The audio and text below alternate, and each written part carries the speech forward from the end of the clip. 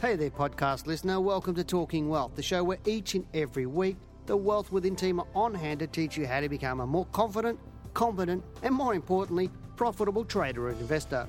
For more information, products, services, and detailed show notes, including a transcript for this podcast, head over to wealthwithin.com.au and click on the News and Media tab in the navigation. Hello, welcome to Talking Wealth. I'm Janine Cox, Senior Analyst at Wealth Within. Now this week I thought I'd talk a little bit about strategies.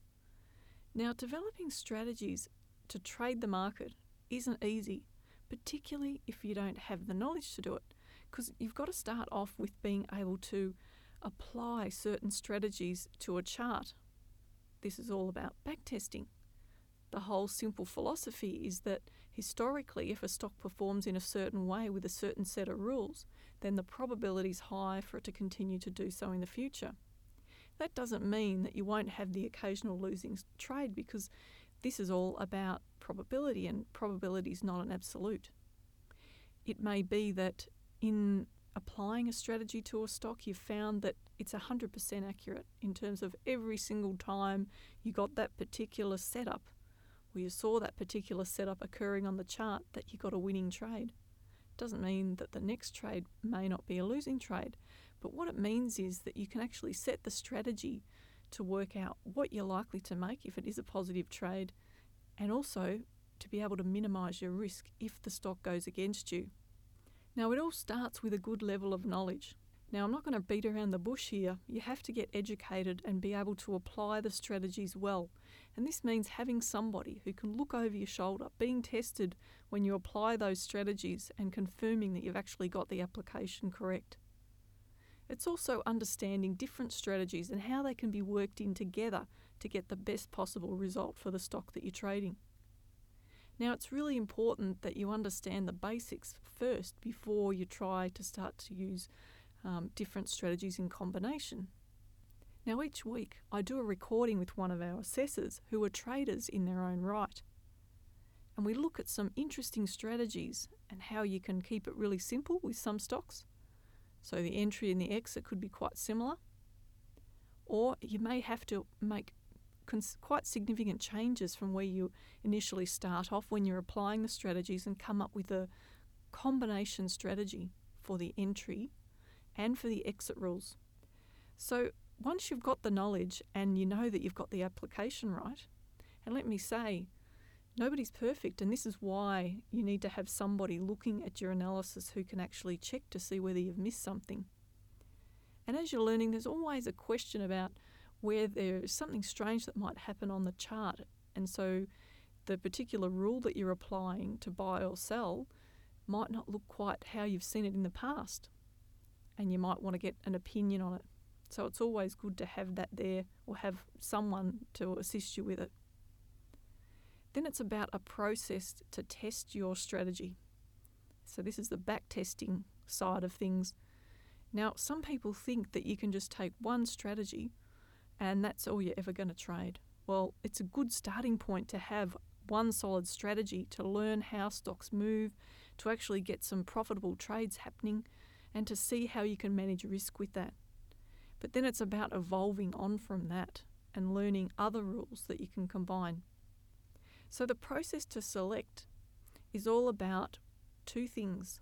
First of all, managing the risk, because that's the first priority, and determining a stop loss that you're going to set for your trade. Now, initially when you go into that trade with a certain amount of money, you'll decide how much you want to risk, not just in percentage terms, but in dollar terms for that trade.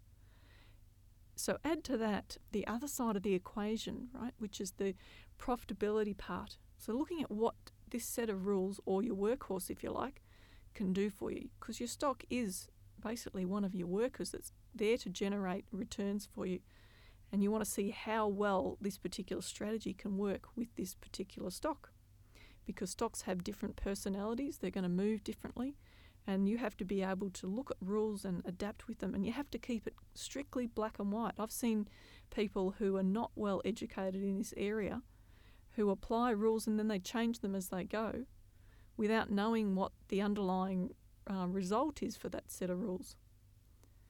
Now, initially, the process of discovery, what rules work well, can be quite exciting because you're actually seeing it all work. You're seeing an improvement as you start to change the rules. But there are occasions where you get to a stock and it's really the hard nut to crack.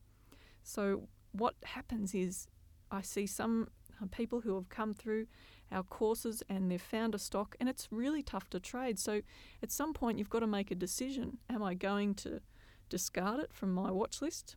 Am I going to use what we call the art to trade it, which means that you're just adding everything you know?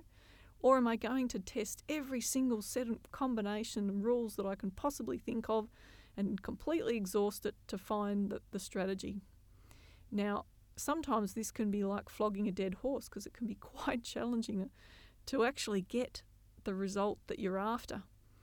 And it could even be simply that you've made an error in something that you're in your application and you haven't seen it. That could be another thing. So you've really got to work out a strategy and a process for self-checking. Now, what we do here is we've got trading essentials and trading support to help you through that process so that eventually you can be an independent trader on your own. But there are a lot of traders out there who still, even today, email in what they've been working on just to get another idea. And that's probably pretty healthy for one's psychology. So when you mix up the rules and you create these combinations, you're going to have a list of buy rules, a list of sell rules, and then you interchange those rules, work out whether you're going to have, for instance, Dow theory or trend lines. If you've read Dale's book, you'll know all about trend lines, whether you're going to have one of those strategies or a combination of those strategies for the entry and what you're going to have for the exit. Now, there are many more strategies than those that you can apply to different stocks. In some stocks, it's really important to have that flexibility. Now, what you do is next document your rules. So clearly document exactly what the rule says. I find that in this process, people put too many words in their rules. Try to keep it really simple and to the point so that when someone else picks it up, they can read it and they can understand exactly how those rules need to be applied and go and do it and get the same result.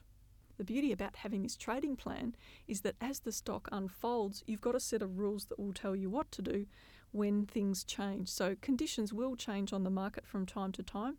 This is about managing the trade. It's the next important point.